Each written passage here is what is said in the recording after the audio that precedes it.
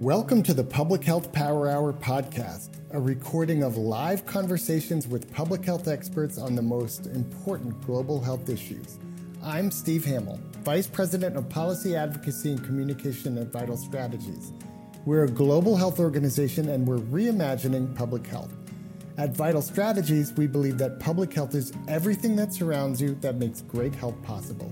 That means clean air and water, access to medicine and quality care, healthy food and places to get exercise, and removing bias and discrimination in healthcare. Here on the Public Health Power Hour, we get together to look at how the world around us shapes our health and how we can shape the environment so that everyone, everywhere has the potential for great health. And if you want to join our conversations live, please follow us on Twitter under the handle VitalStrat. Today, we're discussing ultra-processed foods and beverages and their impact on public health. Every year, more than 8 million deaths are associated with poor diet, and this has been rising dramatically over the decades as industrialized foods are changing the way people eat, resulting in diets that are much less healthy. I'm so pleased today to help answer this question and dive into this issue, to be joined by my Vital Strategies colleagues and public health experts, Trish Cotter, Global Lead of our Food Policy Program, and Tainá Costa, Communication Program Manager from Brazil.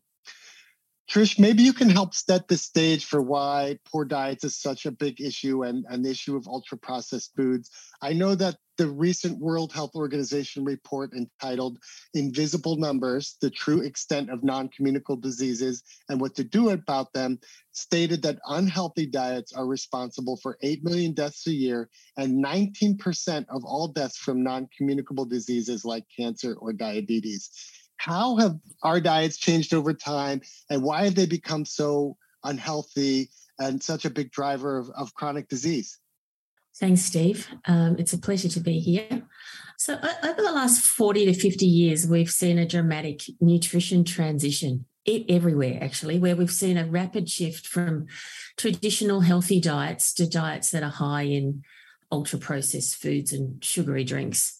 And at the same time, over this period, we've seen obesity rates increase in every country without exception over that period of time. So it's really no wonder that WHO is reporting that unhealthy diets are responsible for 8 million deaths a year. We've been so engulfed by so many food choices and food marketing that it's hard to imagine that the food environment was once something quite different. In our grandparents' time, foods were predominantly fresh and whole foods. But now, particularly in countries like the US and Australia, where I am, about 50% of the calories that are consumed are from these products that we call ultra-processed foods and beverages. And their consumption is increasing rapidly in many countries. So when we talk about ultra-processed foods, we're talking about foods that you can't make in your home kitchen. There's quite a bit of debate about whether they're actually foods at all. They're industrialized products, really. They've gone through many manufacturing steps which alter the natural state of the food. And I like to say they're quite literally torn apart and put back together with the addition of a cocktail of preservatives, emulsifiers, flavors, and colors. The result are, those packaged foods that we see lining the supermarket walls. They're brightly colored, they're ready to eat, they're hyper palatable, and they're convenient. Many of them are really tasty because they've got this bliss point of fat, salt, and sugar in them. But really, they're foods that are really quite unhealthy, and they can have a long-lasting effect on your health with, increasing risk of diabetes and heart disease and some cancers. So one of the difficult things is that all of a sudden we're waking up to this completely different food environment from what our bodies are made to process.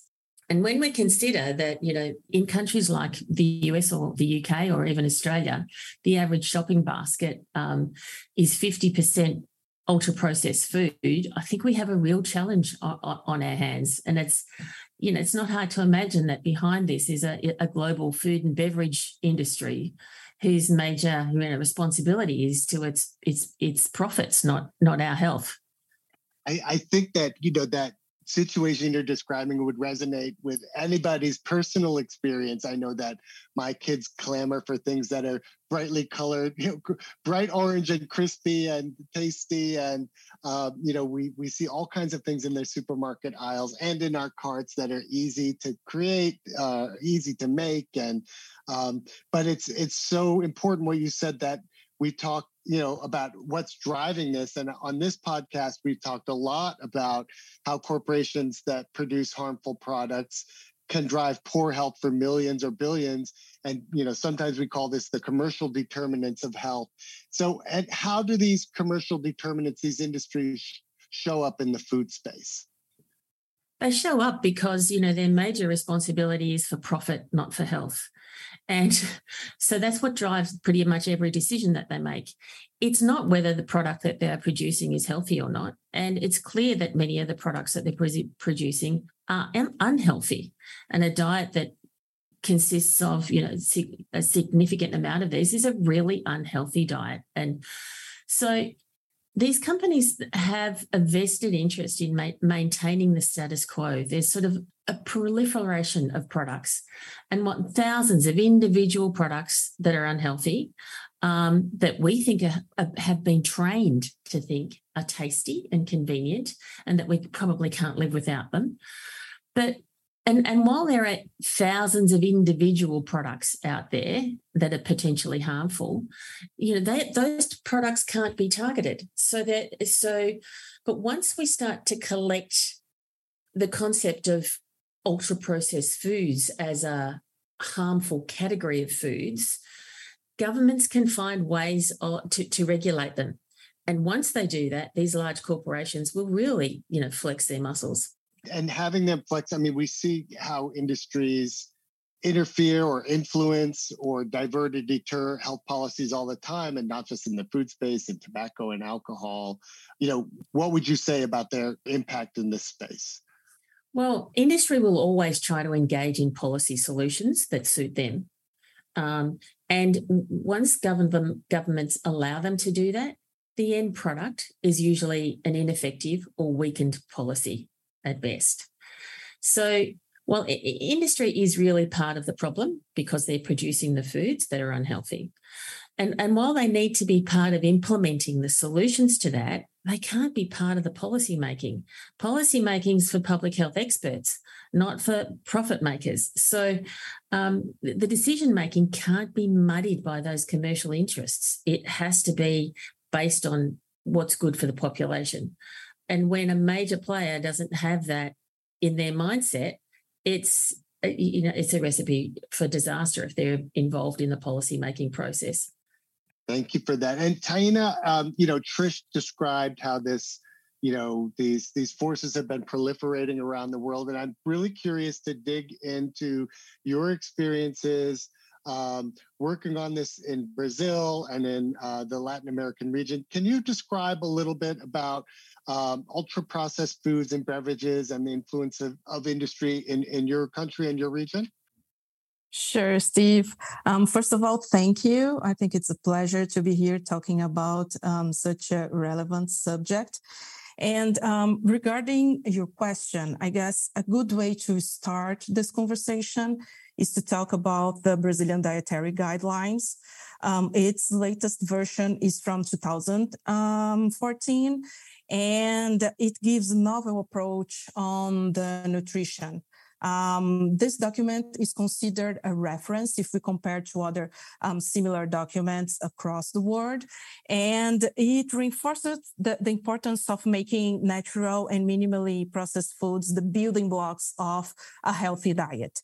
At the same time, it recommends to limit the use of processed foods and to avoid ultra-processed food altogether, so as much as possible.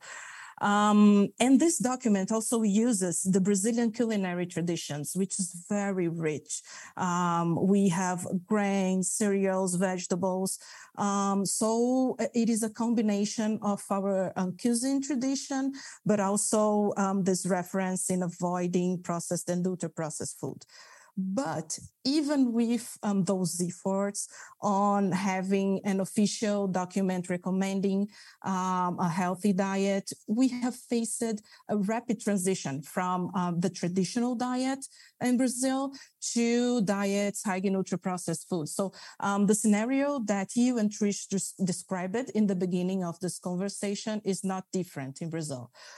We have faced increasing tax rates on non-communicable diseases, and our traditional and homemade meals are being so replaced by ready-to-eat options such as packaged items or frozen food and fast food. And just to give you a sense of the numbers, so nowadays, the obesity rates have increased from 11.8% of the population in 2006 to nearly 20% in 2018. And last year, this rate was on the around 22-23% of the population. And this, of course, leads to a rise on diabetes, heart diseases, and it's burdening the healthcare system in Brazil. And the industry have played an important role on this scenario, on this situation. So the multinational food industries grew in Brazil over the last century. And their strategy was to purchase some national companies, which for the industry, reduced some implementation costs. Also, it helped to diversify the production. At the same time, it eliminated part of the competition. So the number of merger and acquisition in the sector exploded in the 1990s when we in Brazil were facing an economic crisis. So the government was trying to attract some foreign investment. And it's important to mention that those large companies, they have more advantage when it comes to negotiate, because the big supermarkets, they need their products. They need the products for the most well-known brands. And one important thing to mention is that in the 1980s, eating ultra-processed foods was a symbol of status and wealth in Brazil. And in the next decade, so in the beginning of 90s, the economy in Brazil began to stabilize, and it contributed to increase the population's income. And so the consumers had more money in their pockets, and the price of ultra-processed foods began to fall, and the result was this increase in the ultra-processed products consumption. I think that's fascinating you bring up. I mean, it's disturbing, first of all, to hear the history of, what's happening in Brazil and elsewhere, but it's also fascinating to hear about the perceptions of food. And, this isn't happening in a vacuum. I know that when I go, on the floor in my office, down the hallway is a soda machine that says, balance what you eat, drink, and do. And so there's clearly this perspective that around individual behaviors and choices. Trish, what do you say to the individual behavior argument that this, people should, make better choices? Well, we're told that we should be making better choices, but really we have to avert the blame that's placed on the individual in this situation. We think when we walk into a supermarket or past a vending machine, we think we're making decisions about our purchasing, but in reality, there's someone else pulling the strings. Many times there's a large food and beverage organisation that's really already made the decision for us by setting prices, designing food products that are easy and convenient, that look tasty and nutritious, and even tell us that we should choose them because they're natural and, which may be debatable. But, we've been trained as consumers worldwide. Our palates and our brains have been trained to believe that some of these foods are worth craving and that they're desirable, and when in fact they're unhealthy. And we've had the wool pulled over our eyes by this massive industry that's bent on profits and continues to produce, unhealthy food and lay the blame on the individual for their increase in weight when they're producing foods that are likely to facilitate that. So we're in a really difficult position as consumers. So, you've established this is, that these ultra-processed foods and beverages are responsible for these healthy diets and accompanied by these, norm-changing markets and marketing. What should we do about it? Like, what's the public health solution? What policies have been effective to, empower and educate consumers about ultra-processed foods? One of the key ways to reduce consumption of ultra-processed foods is to reduce consumption of sugary drinks. And we know globally that taxes on sugary drinks are an effective way of reducing consumption of sugary drinks, because sugary drinks are, in fact, ultra-processed beverages high in sugar. The other approach that is evidence is showing is really combating obesity and empowering nutrition for consumers is clear front of package labelling that can identify the unhealthiest foods. Now, there are lots of different front of package labelling systems around the world, but we're seeing from that evidence from Chile, who introduced warning labels on the front of their food packaging in 2016, that they've seen significant reductions in the consumption of unhealthy food and beverages. So those products that are carrying warning labels are being consumed less.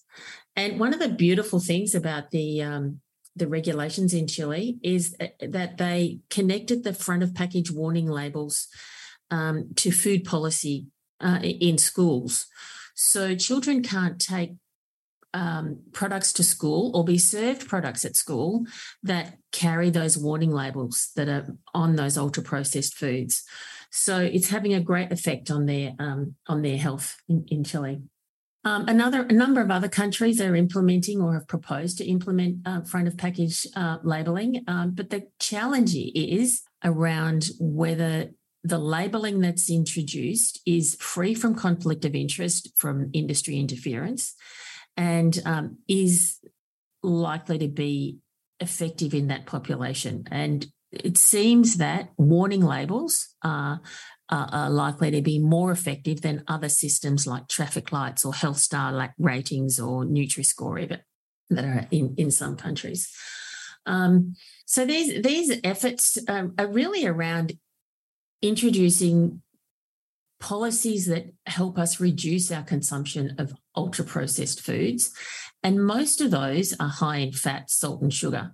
So that's where those labels come into fore. And one of the things that Vital Strategies has proposed is that we, in addition to a warning about a product that might be high in fat or salt or sugar, is to add a warning about the product being ultra-processed.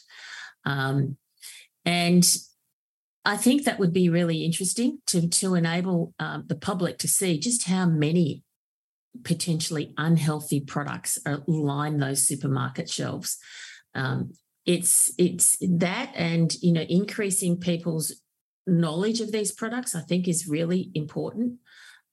We've seen huge successes in tobacco control where we've informed the public about the dangers of consuming tobacco. It's an approach that we really need to do in food. Is we need to tell the truth about the products that they're consuming, just like we did in tobacco.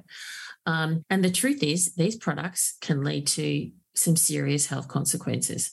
And it was, has been done very successfully in tobacco. It took a long time. We're at the beginning of that process now in food policy, but there's some policy wins that are really pushing this agenda along. So, but we do, as a global public health community, we're responsible for this, I think. And it's all ahead of us. That's great to hear. I mean, and I know, as you said, part of the insidiousness of this is that consumers want to know. They really want to protect their families and themselves against harmful foods or processed foods or unnatural foods. And it sounds like labels are, the number of systems and labels are a strong way forward. I know that Vital Strategies has designed and tested numerous different labels. Can you just paint a picture quickly of what, if you had your druthers, what would somebody see? What would they literally be looking at on the front of an unhealthy food product? What might that label look like? It would literally say, have a warning label that said, warning, this product is ultra processed and it's high in fat or salt or sugar or all three of them. Because it's not just the fact that these products are high in fat, salt and sugar that makes them unhealthy. It's the industrial processing and the fact that these whole foods have been pulled apart beyond recognition, put back to make something else. And it's that processing that we're beginning to understand is the unhealthy component of these products.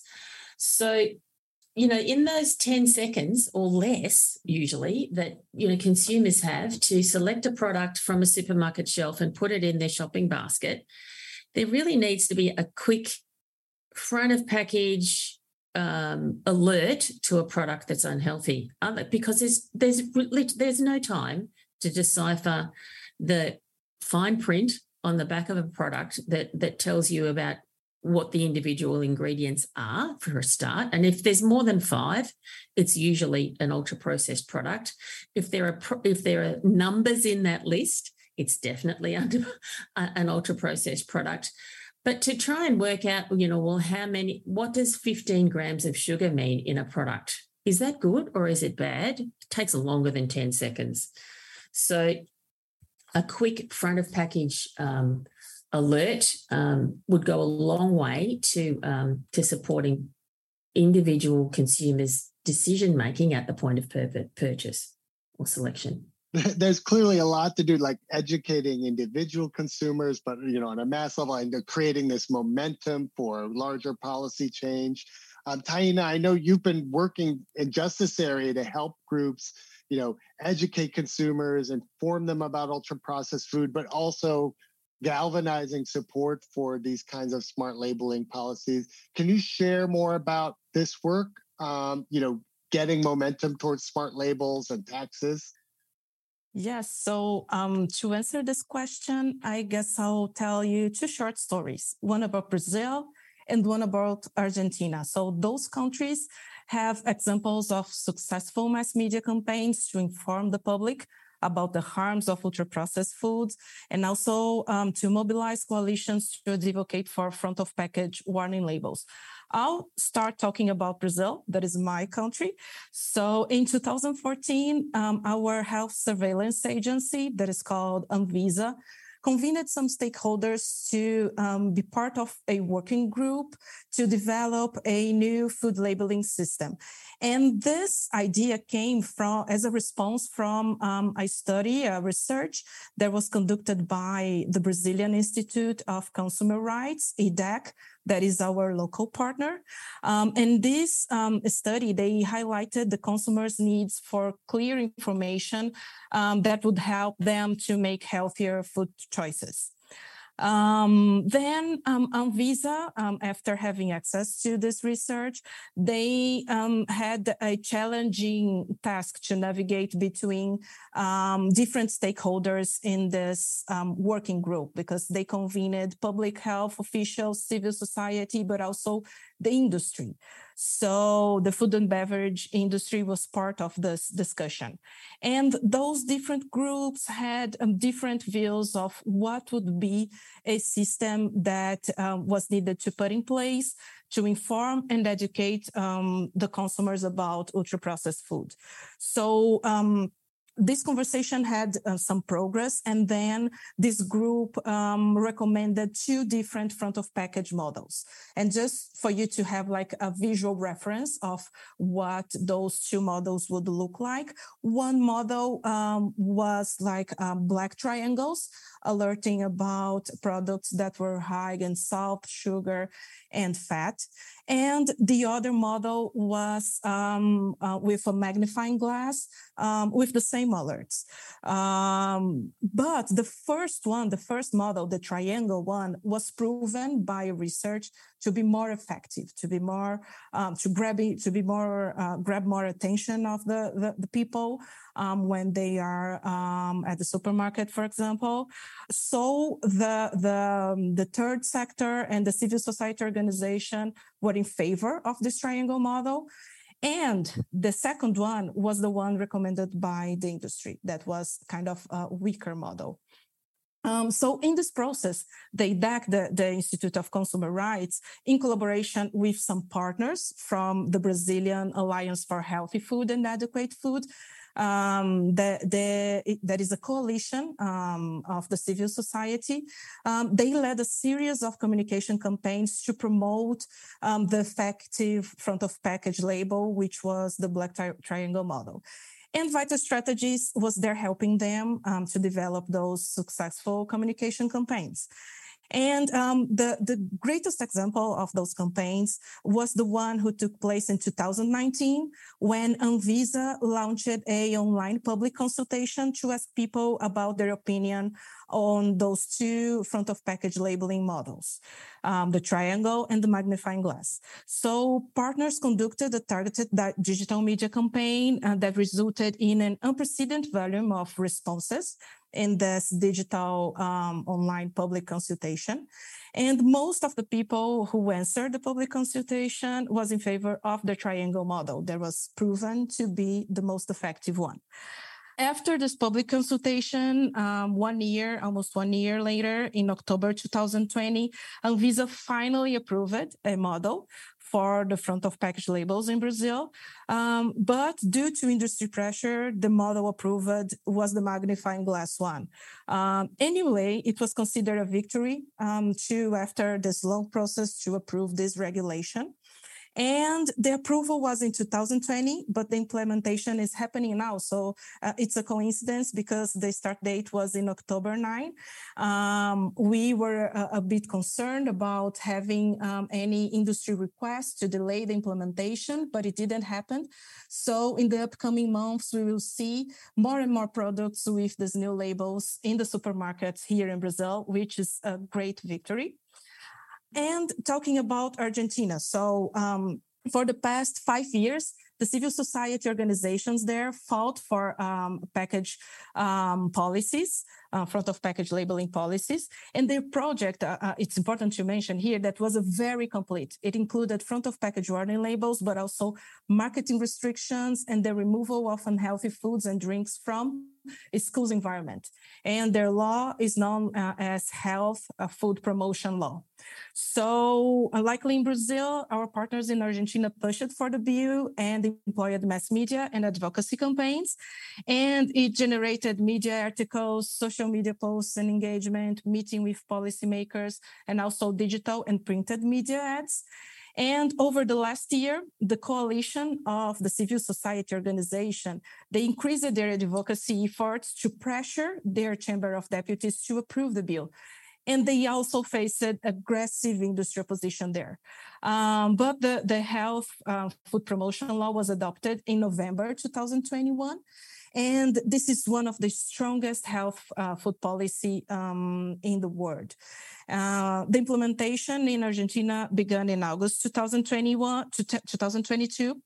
And they are also in a process of implementation. So large food and beverage companies started in 2022, but small and medium-sized business will have more time to start implementing. They will start in February 2023. And they also will have warnings on those products with excess of critical nutrients and advertising Those products with excess of critical nutrients will not be able to be sold in schools, sold and advertised in schools. And we can see that in both countries, there will be a transition period until all the products in the supermarket have the labeling properly implemented. And we will be monitoring the progress in both countries to evaluate the efficacy in the coming years. And we expect that other countries will now look at Argentina as an example of a strong and comprehensive healthy food policy. And this will improve not only the health environment in Argentina, but also across the region and even across the world. I love hearing these stories from the trenches and the back and forth and what it takes to win. I mean, it really is incredible that, what seems like such a sensible and straightforward policy that consumers want, like labels on unhealthy foods and beverage, takes such effort to get across. And it also amazes me that, some of these companies, they can change their packaging in a heartbeat to make, like Christmas themed, potato chips, but somehow it seems that they'll claim it takes them 2 or 3 years to put these modest warning labels on their product. But Trish, I gather that these aren't unique experiences that Tainá is talking about. Is there momentum adopting these kinds of labels and policies around the world? Yes, there is, Steve. And governments are increasingly looking at ways to address the obesity issues that they have and the pressure that they're experiencing in their health system as a result of that. So Argentina and Brazil are part of a growing list of countries that include Chile, Mexico, Peru, Uruguay, and Canada to introduce warning labels on unhealthy food packaged goods. Other countries have less clear warning labels, I would suggest. Well, not warning labels, but trying to sort of indicate more healthy products. The research seems to suggest that warning labels are likely to enable a reduction in the consumption of unhealthy foods. But I just wanted to go back to one of the things that Tainá said around, and to really highlight the role of civil society in the important role of civil society organisations in representing the public to policymakers around the introduction of these important policies. In many countries, this is a huge and committed effort.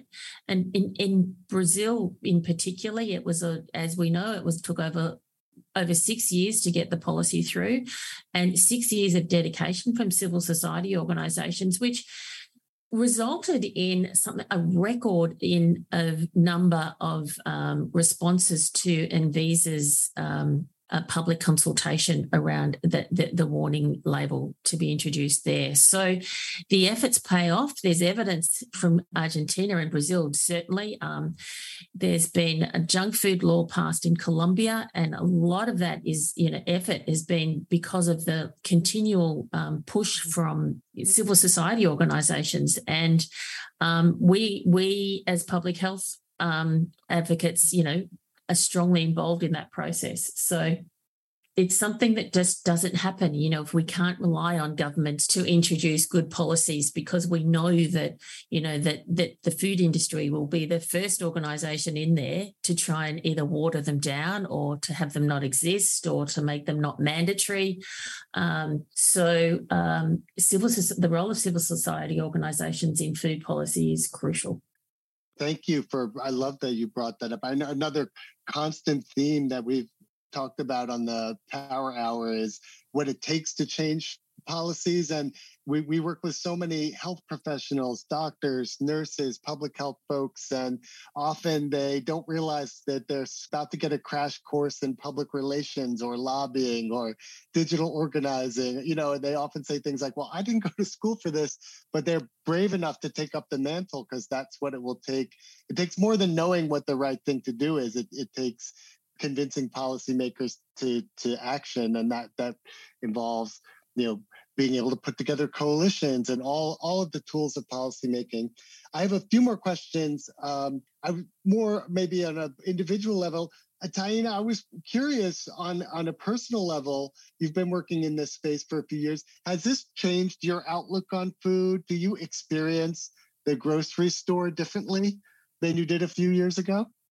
Certainly, Steve. And my partner usually says that it's kind of boring to go to the supermarket with me because I want to read all labels and to know and to identify if what I am buying is ultra processed or not. So I've been learning a lot about the subject, and it certainly led me to make healthier choices and to think about what I am eating and what I'm buying.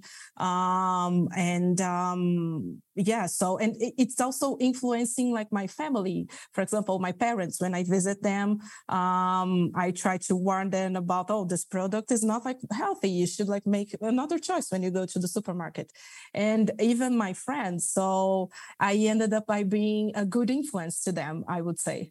I love that. And Trish, what do you say? I mean, we're fighting for smart health warning labels in countries around the planet. What do you suggest, or what do you do in the meantime? Like, what should parents do, and how do people protect themselves and their loved ones and their family from these unhealthy foods? Do you have a suggestion?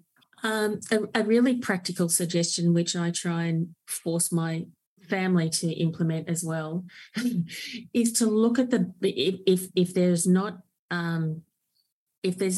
information on the front of the package that's meaningful, and which in Australia we have a Health Star rating system, which is not meaningful, I don't think. But to look at the back of the package and look at the ingredients list.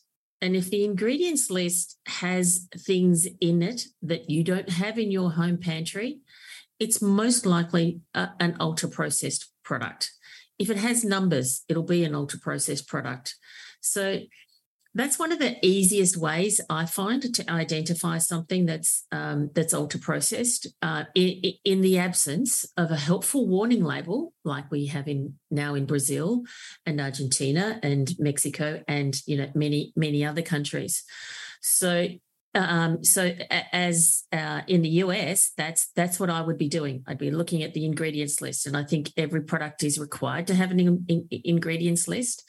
And if it's products that you don't have in your home kitchen, it's most likely it's an ultra-processed food. I appreciate, as a New Yorker, someone who lives in the United States, I appreciate that advice a lot. And while I and others need to be fighting for these kinds of, policies that will protect millions of people at a time, I love that practical advice as what to tell people and for myself to look for. I want to thank you both so much for bringing a lot more clarity and light to this issue. And it certainly left me with a lot more knowledge and inspiration, especially to see what's been happening in Chile and, Argentina and Brazil, and to believe and to think about how it could help elsewhere. I know that for further reading about front of package labels, Vital Strategies and our research partner, the University of North Carolina's Global Food Research Program, has created a guidebook called What's in Our Food, a guide to introducing effective front of package nutrient labels that could assist advocates or countries who want to take up this cost-effective strategy. And it can be found on the Vital Strategies website, vitalstrategies.org/program/food policy. And to each of you listening, thank you for tuning in to listen and learn and join us on our journey to reimagine a world where everyone, everywhere is protected by a strong and equitable public health system. Many thanks to our producer, Nana Sase, our digital lead, Dane Svensson, and Rachel Burns, and the Vital Strategies Food Policy Program for their support in putting together today's Power Hour. If you enjoyed this episode, please follow us on Twitter @VitalStrat. And if you're listening on podcast, please hit that subscribe button. This is Steve Hamill signing off for the Public Health Power Hour. Thanks again for joining us for this episode of the Public Health Power Hour. We hold these live conversations several times a month on Twitter Spaces. Follow us @VitalStrat on Twitter to join the conversation in real time. We'd love to see you there. To learn more about how Vital Strategies is reimagining public health, go to www.vitalstrategies.org. I'm Steve Hamill with Vital Strategies. Join us next time on the Public Health Power Hour.